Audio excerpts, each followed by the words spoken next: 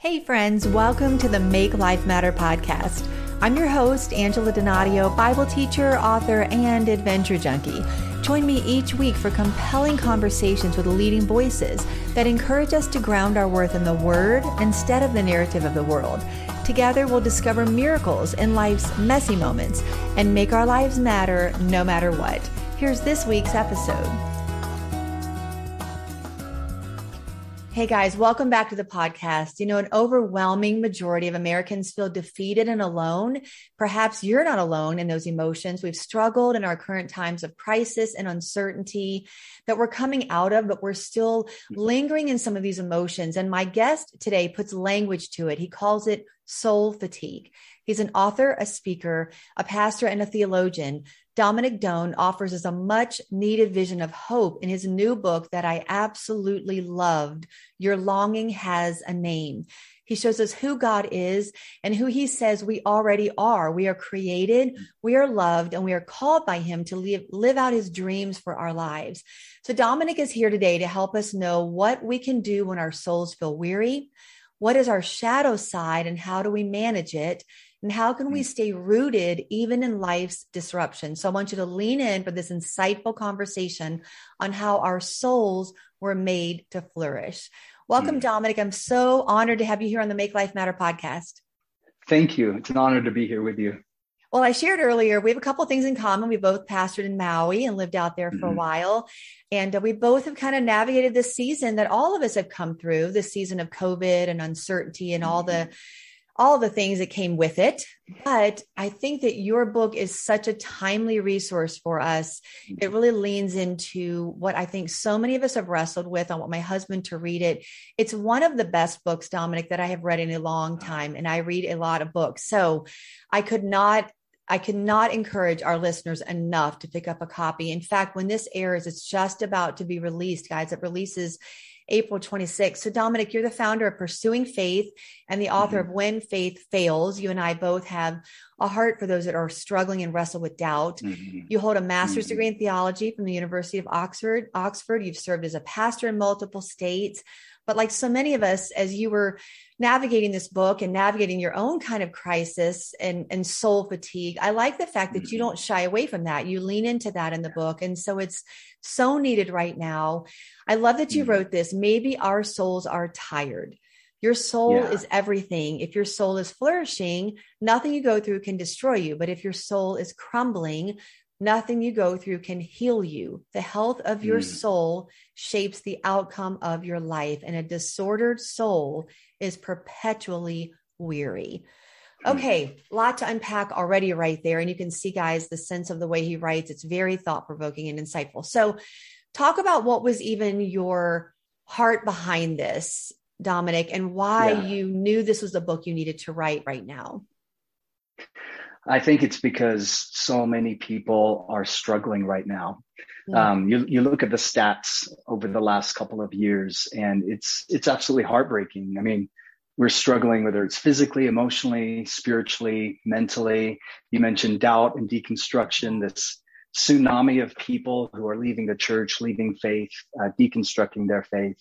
I was just reading 72% of people, and this is, speaking for here in America, are overwhelmed by stress. 72% feel exhausted. This one was really sad that 67% feel lonely, and about half of us say that we're hopeless. So something's happening right now, really across the world, where there's a sickness, there's an exhaustion, there's a fatigue. And I pull back some of the layers in the book to say, okay, let's talk about this, because, a disordered soul is perpetually weary, right? And in so many conversations I'm having with friends lately, in fact, I just got out of a lunch a couple hours ago, and, I asked, hey, how are you doing? And in a single word, I'm just hearing this over and over: I'm exhausted or I'm tired. And that can manifest itself in so many different ways: negative thinking, restlessness, abrupt changes in emotion, anxiety, disconnection, indifference, lack of aspiration, burnout. We hear a lot about burnout. Sure. That no amount of sleep or time off can fix, right? So what is it? What is it we're needing? What is it that our soul is longing for? And in this book, that's why I call it Your Longing Has a Name. We have to engage with what our soul is actually desiring and craving and screaming out for. And what it desires ultimately is the healing that comes from a robust, deep, beautiful relationship with God.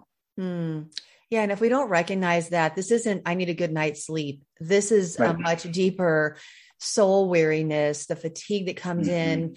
Like for my husband, for example, decision fatigue through all of this in pandemic, compassion fatigue. You know, we're just reeling from our own pandemic. We've got Ukraine, we've got this. I mean, we just can't, Afghanistan. It's just hard to kind of stay ahead of that sense. Plus your own personal crisis you might be managing and navigating, relationships that got strained. So there's a lot that can contribute to this disillusionment, you know, with the church, or with God, or with faith. So, you know, you start out kind of saying we have to be aware of it, even as I don't want to jump ahead into knowledge, but we have to be aware of what we're facing and feeling before we even know how to move past that. So what would you recommend if someone's listening already and they're saying, wait a minute, I think this is me. I think my soul is weary. Like, what would you say is the first thing to do when we feel our souls becoming weary and burdened by soul fatigue? Oh, that's such a good question. I think it's becoming self-aware of our own limitations. And then also engaging with the deeper longings of our soul, because at a superficial level, we may think, well, what I need right now with inflation is a raise, or what I need right now in a relationship is a better one, or a bigger house, or whatever, a more fulfilling job. But the deeper longing behind that is, well, the New York Times, they had this fascinating article, it came out a few months ago, and they were defining the ethos of our age and talking about what we're facing right now collectively. And the word they used was intriguing. They used the word languish. They said that really the state, the emotional, spiritual state of people today is we're languishing. And that word languishing it's a beautiful ancient word, actually. It goes back to a French expression that means to be faint. But you can go back even further to the Latin. It's the word languere, which is related to being lovesick. And here's the thing that hit me is like, okay, we're languishing, we're longing for something, but what is it that we're longing for? You know, Shakespeare, he has one of those lines, beautiful line in his book. He said, "Those lips that love's own hand did make, to me that languished for her sake." And the point he's making there is that languish isn't so much the absence of emotion, but it's the presence of longing. Languish is the ache of lovers. It's the sigh of weary travelers who yearn for home. And I think one of the great needs really is a new apologetic for this age of languish.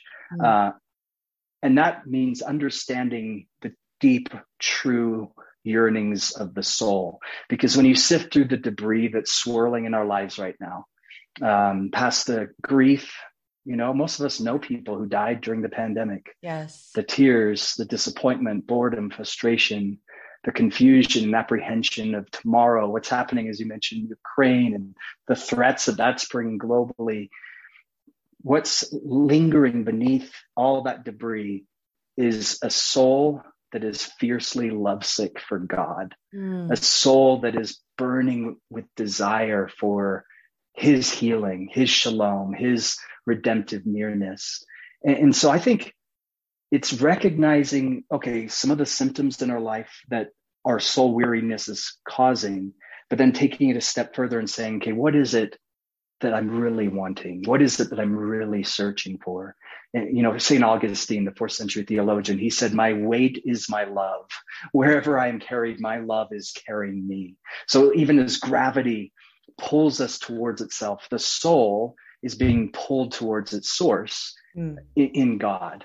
And if the object of our love is in him, we'll discover that our infinite longing can only be satisfied by an infinite God. That's so good. It's so profoundly stated. I mean, and the whole book is like that, guys. It's just something you just have to sit with. And there is this kind of soul check that comes on early on in your book. Like you don't let us get very far into the book without realizing, okay, wait a minute. I need to sit with, why does my soul feel the way it does?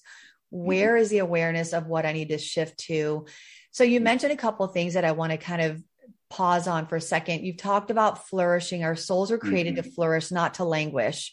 So we're going to long for something. We're going to worship something. So the idea is being aware of what it is that we're longing for, moving toward God as being the sole provider of what our hearts long for. You say this, Dominic, in the book, flourishing is participation in the life of God. So if we understand what it means to be longing and souls that are weary, what does it look like to you for a soul to flourish? Oh my goodness. There's so much in that question. And again, to, reiterate, when I wrote this book, it was coming out of a place in our own life of fatigue, and I talk about that in the first chapter, especially death of family members and just a number of crises back to back to back. And that led me to this study of, wait a minute, it's not just the circumstances that are causing fatigue. There's something deeper at a soul level. And I came across this verse in 3 John where it says, "Beloved, I pray that you would flourish, even as your soul flourishes." And so I began to look in scripture and realize, like, wait a minute, God's desire for our life is that we would flourish at the deepest level. But what is flourish? Because it's a popular word. I'd say the last year, you're hearing more and more of it. It's kind of entering popular discourse, and you're seeing large companies start to wield that term. But the way we use it culturally is, I don't know, as a synonym for the abundance, the abundant life, or happiness, or the euphoria you get if you're in a state of flow. Or you could go back further to a field of research called positive psychology.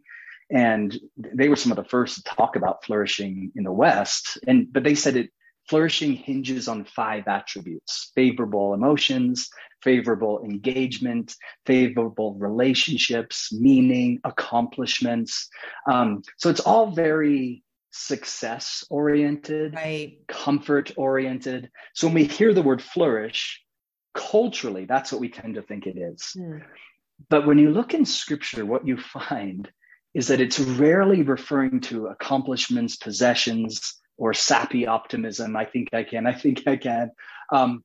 What the Bible is talking about is an inner virtue that grows despite how successful or difficult life may be. And I began to see this all of a sudden on almost every page of the Bible, this beautiful vision of God creating male and female from the very beginning to flourish. In fact, I mentioned this in one of the chapters, that in Genesis, it says that God breathed into Adam and Eve, right? And they became a living soul. The first use of the word soul is connected to the breath. In Hebrew, it's this word ruach, right? It means wind or spirit. The breath of God comes into them. They become alive. And that word alive means is flourishing. It's actually connected to this beautiful Hebrew phrase. It's a word picture, actually, of a flower that's blossoming in beauty.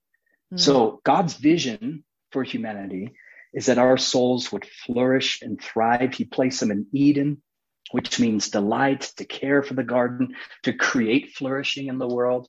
And then, of course, you have Genesis 3, and everything went south after that. But God's vision for us didn't change, right? Right. This is why you have in Psalm 1, God uses the picture of a tree. It's why I have a tree on the cover of the book, is that we're to be a tree that's rooted in him, flourishing in him. It's why Jesus in his vision statement was, "Come to me when you're weary and I will heal you. I'm going to restore you," like David said in Psalm 23, "or if you believe in me, out of your innermost being will gush forth rivers of living water." You go to Revelation, it's like a mini Bible study. You go to Revelation, and it's how the Bible ends, right? You have the tree of life, and you have the river, and no more tears, and no more heartache, no more pain, no more pandemics, no more injustice. Those things are gone. So God's vision from Genesis to Revelation is that our souls would flourish. But unlike contemporary versions of UBU mantras and definitions of flourishing, where it's all about physical abundance, God's definition is that our soul would thrive in spite of, in the face of hard times. In fact, it's often the hard times that can help our soul come alive in ways that it wouldn't have before. So true. So insightful. And you talk about, peppered kind of throughout the book, is the way sin takes a pretty big bite out of the intention that God had for our souls to flourish. I like the statement that you say here: your soul breathes the secondhand smoke of your vices. I thought that was a very powerful way to say that. The reason God is against sin is because he is for you.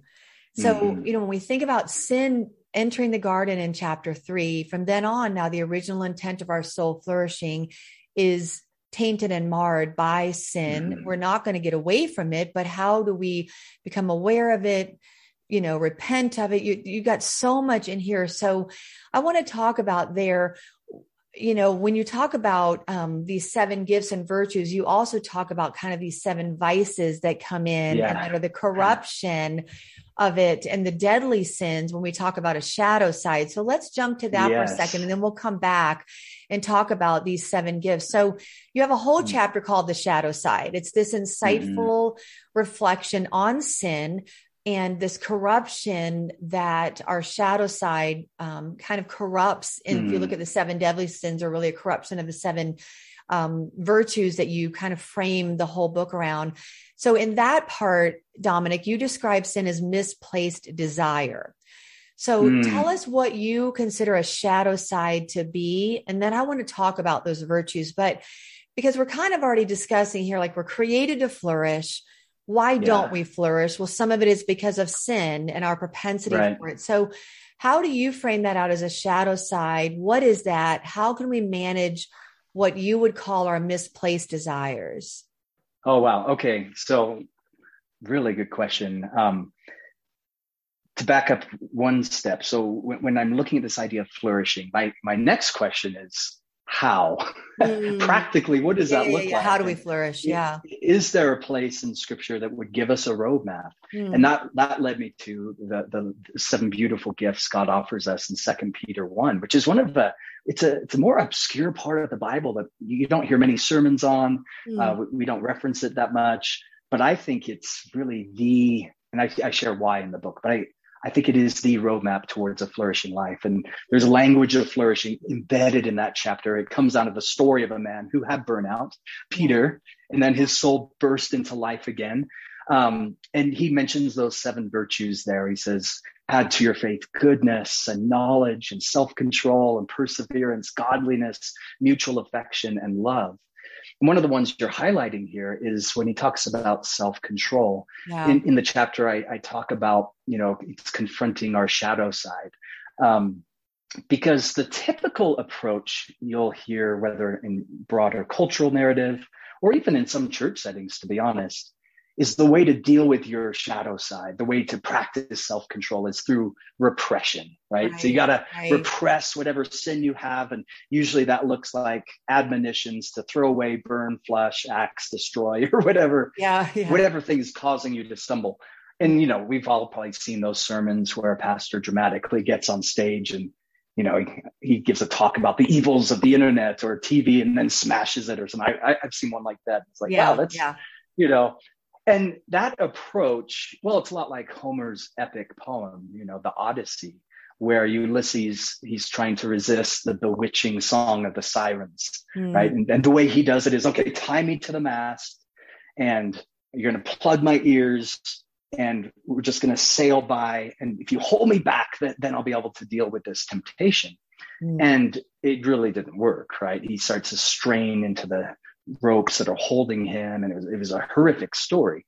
What you see in scripture, though, is different because there's a difference between trying to manage our shadow side or repress our managed side or shadow side and being redeemed. And what I see in scripture is less language of repression and more language of redemption. I love so towards the end of that chapter, this was so eye-opening to me to do this research because, the rabbis in the ancient world, they argued that there are 2 impulses in every human heart.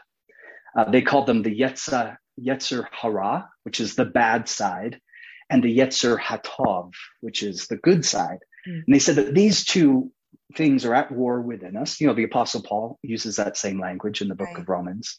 But what's interesting is the rabbis believed that the Yetzer Hara was this energy or force that could actually be redeemed for the good in our life. So, for example, the impulse towards self-interest, once redeemed, can be used for creative causes like building a house or starting a business, or the impulse toward greed. It's an evil desire. But if that's redeemed, that could turn into wise financial decisions or investments or saving money, or the impulse towards passion can lead you to falling in love and selflessly nurturing a family and remaining tirelessly committed to your spouse. And so I began to ponder this, like, oh, so the shadow side that we have in us, the way to deal with that, the way to practice self-control is less, I've got to repress it, because we all know that sin's greatest strength is secrecy. The more we push it down, it just becomes latent in us, right? Yes. It gets more toxic. So it needs to be brought out into the light, right? Yes. The Bible uses the word repentance. Yeah. And then it's redeemed at the foot of the cross. Okay, Lord, there's these parts in me, parts of my story or things I've wrestled with. What would it look like for that to be redeemed, to bring beauty into the world? And this is the heart of the gospel, right? God using broken, messed up people, flowing through our brokenness to reach a world, to bring healing. One author put it this way. He said, we are all wounded healers. Yeah. I think of Thomas, one of my favorite characters in the Bible. Yeah. And Jesus invited Thomas. He said, touch my wounds. Yeah. And it was through the touching of the wounds that there was redemption, that faith came to be. Right. And we're all wounded healers. And redeeming our shadow side means we need to be open and authentic with those wounds, with the sins, the stuff that we all wrestle with. And then God using that place of brokenness to shine his spirit and his beauty and his redemption. Look what grace can do. Look how a story can be redeemed. I love it. And I love the fact that you don't shy away from sin and how it does keep our soul from flourishing. But instead of this language of we've got to manage it or we've got to repress it, you really put a very different frame on it's redeemed. It's redeemed through the blood of the Lamb. And then the fact that those areas that could have been our most painful, our biggest areas of struggle, are the very areas. I mean, I think of Peter, it's Second Peter chapter 1 that you were referring to it a second ago. I'll read that at the end of our episode. And, his own life is such a powerful testimony of, it's not like he just became a different person. I mean, he was still outspoken and he was still, kind of wild on the wild side, Peter, but it was those very character traits that redeemed. Yes, I love that. Instrumental, but left on his own, those character traits were self-destructive. And so I just think, oh, that's so beautiful. Even hearing you share that, my mind just went to the story of when he denied Jesus, right? And I talk about this in the opening chapters, his trajectory towards burnout, his trajectory towards discouragement, honestly, a place of suicide even. Yes. And it all culminated at a fire. He's standing at a fire. He denies he knew Jesus, weeps bitterly. The rooster crows, all of that. And then Jesus tracked him down. Yeah. And he stands at the shore of the lake where Peter had gone back to his former life, the former things. Jesus calls out to him and says, friend, have you caught anything? Which I love that Jesus called him friend, because if it were me and my best friend had just betrayed me, I'd be like, hey, loser, or, ex-disciple. Exactly. But Jesus called him friend. And Peter realized it was the Lord. He jumped into the water. It says he put his coat on first, then jumped into the water, which is interesting. It tells me that he's like, I'm done with this life. I'm never going back. Besides, I like my coat. I'll take it with me. So he jumps in the water. And when he gets to the shore, what does he find? A fire with coals. The exact same thing, the exact same place in a way where he had denied Jesus. What is Jesus doing? Jesus is bringing back to the place of his deepest, darkest failure, and he's redeeming it. That's it. And he stands there with Peter and says, now feed my sheep. Right. Follow me, Peter. Right. That's so beautiful. It is beautiful. Just even in that story, even the fact, Peter denies him 3 times, then Jesus challenges him 3 times. Do you love me? So it's really just such a restoration. It wasn't just a restoration of the call of God on Peter's life, but it was a restoration of relationship. And that's how we can trust God to know if something comes into the light. He exposes us to heal, not to shame us. In my second book, Fearless, one of the women that I studied and wrote about was the woman with the issue of blood. And so here she is crawling on her hands and knees, in the gravel, knowing that Jesus could heal her, but so ashamed and so culturally shunned, for being unclean, not able to be there, not wanting people to see her. And so he turns around and calls her forward in that moment. And so I had to research that and process that. Why did he need to do that? Couldn't he have just healed her? Couldn't he have been done with it and kept going and she was healed? Did we have to make it a public moment? But there's so much to unpack even in that story. And the fact that her issues did not make him unclean. He made her whole. Yeah. And if that wasn't done publicly, then she's still living with the shame and the stigma of being the woman who bled for 12 years. And so being able to redeem that moment. So I wrote in that God does not bring things into the light to shame us. He doesn't expose something to shame us. You mentioned David in the book. He had to deal with it so that because God knows that our soul will not flourish in the way that we were made to flourish if sin is marring it. Now, none of us are perfect. We're not talking about perfection, but we're talking about living in a state that allows God full access to every part of our life, so that if it is brought into the light, it's for the purpose of redemption, restoration, reconciliation, not for the purpose of shaming us and harming us. And so it's only the enemy of our souls that wants us to stay in the shadows and stay in the trap of sin, because he knows our soul will not fully flourish. So I loved the way you framed even sin and what keeps our soul from flourishing in a way that still woos us to a God that loves us, that created us to flourish, and to know that if something is brought into the light, it is for our good, it is for his glory, and that we can trust him in the process of that. So we have desires. We're created for desires. You talk about the longing and the languishing, but it's the misplaced desires and searching for the wrong things that then have to be redeemed in the light of his goodness. So any thought on that? And then I'm going to ask you one more question. I know this book is I'm telling you, I could sit in one chapter of your book and it would take more than 30 minutes to discuss. Guys, this is one of the most thoughtful books I've read in so long. So I feel like I'm doing a disservice almost to the book, because we're having to drive by, like in the McDonald's fast food version of it. But it is a 5-course like steak dinner that you want to sit and not leave the restaurant for a while. It's that kind of a book that your soul needs to sit with. So I cannot encourage you enough to read it. And I know we're only giving you scratching the surface, but any thoughts on that, Dominic? Something that might have been kind of pinging as I was sharing that. Yeah, absolutely. I think framing it around who God is and why he wants us to flourish, and what sin is in that context, because we often look at sin as it's what God says we can't do, and God just wants to rain on our parade and make our life miserable. That's how culture would define it, right? Yeah. Even the word sin, it's funny how many Christians don't want to use that term. I know. But what is sin? Well, it's essentially anti-flourishing, right? It's soul death.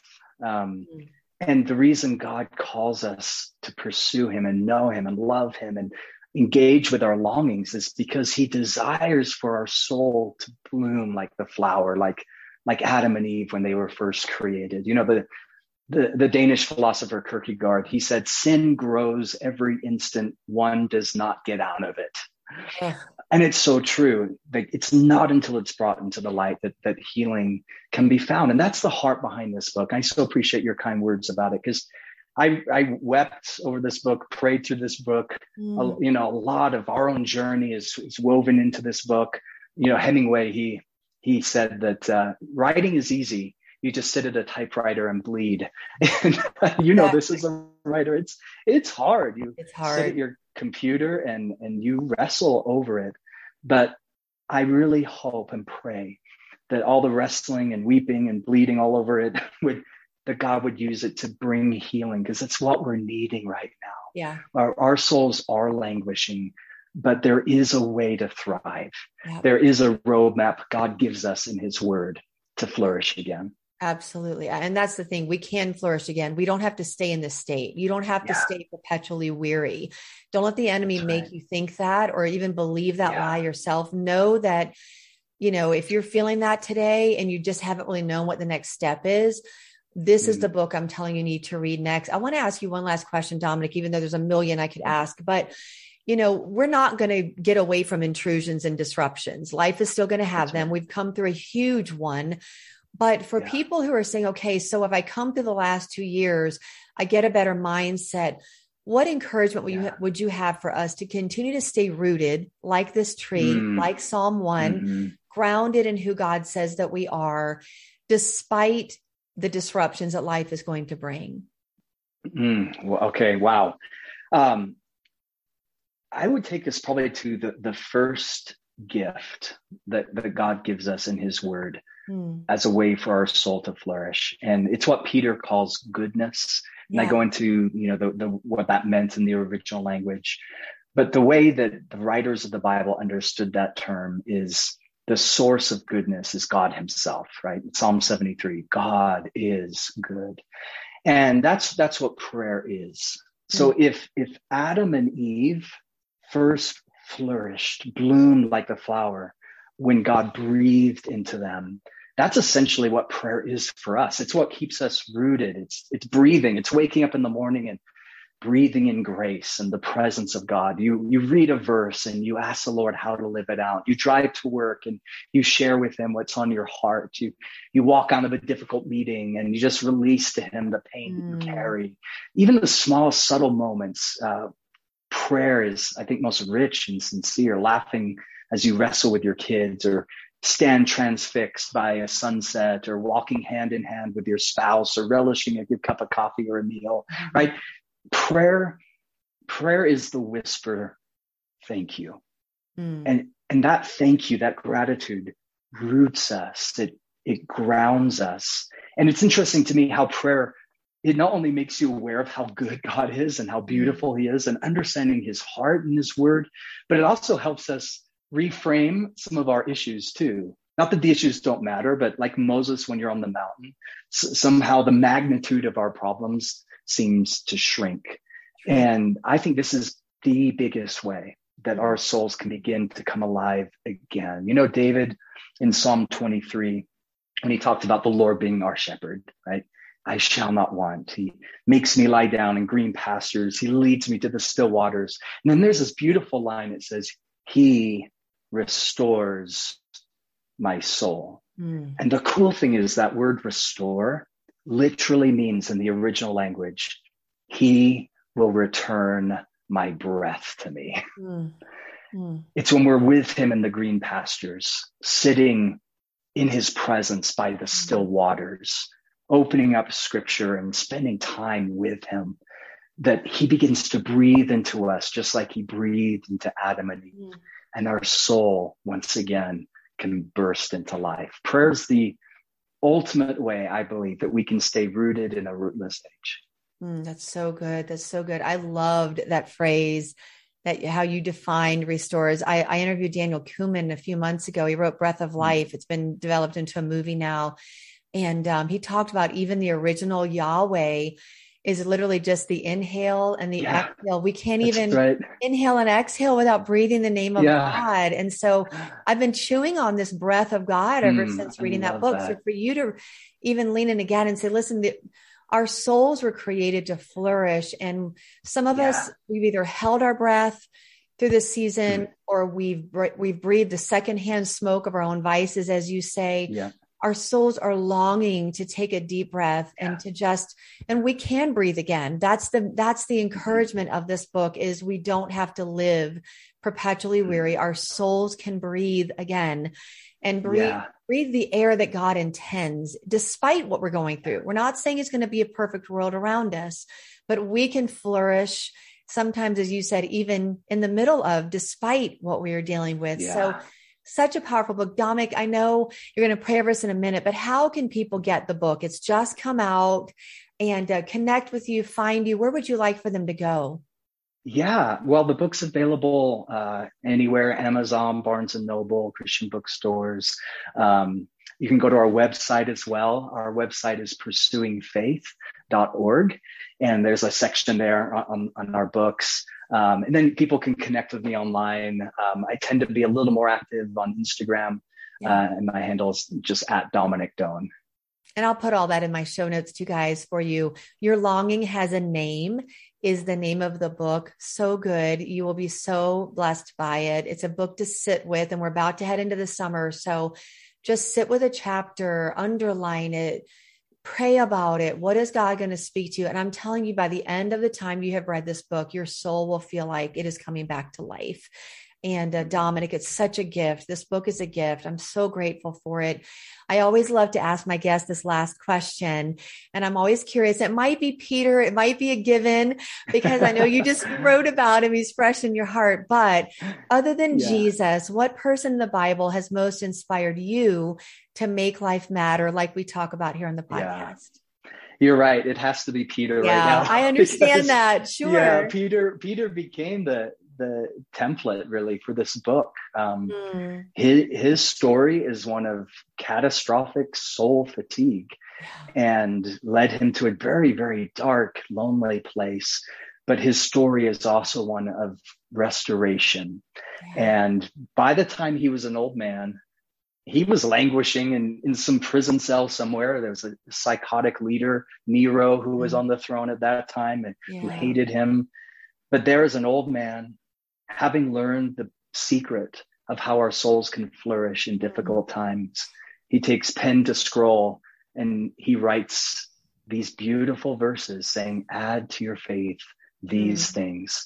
And these 7 gifts, I like to call them gifts, because these aren't like legalistic religious obligations that we have to strive to attain. No, these are gifts that God gives us for our soul to flourish. And as we live them out and practice them and invite God's Spirit to do his work in us, we can discover the same secret that Peter discovered. So I love his story. And plus he's so raw and gritty and earthy and messy that man, I can relate to all of that. And like you mentioned so eloquently earlier, God used those parts of his life. The brash part of him, the part that was sinking when he should have been walking, or sleeping when he should have been praying, or just so many mistakes. And yet God used all that in beautiful ways to bring the gospel and healing to others. I love it. I love it. He's a powerful example to us. And I want to actually close with the verses we've been talking about from 2 Peter chapter 1, verses 3-8.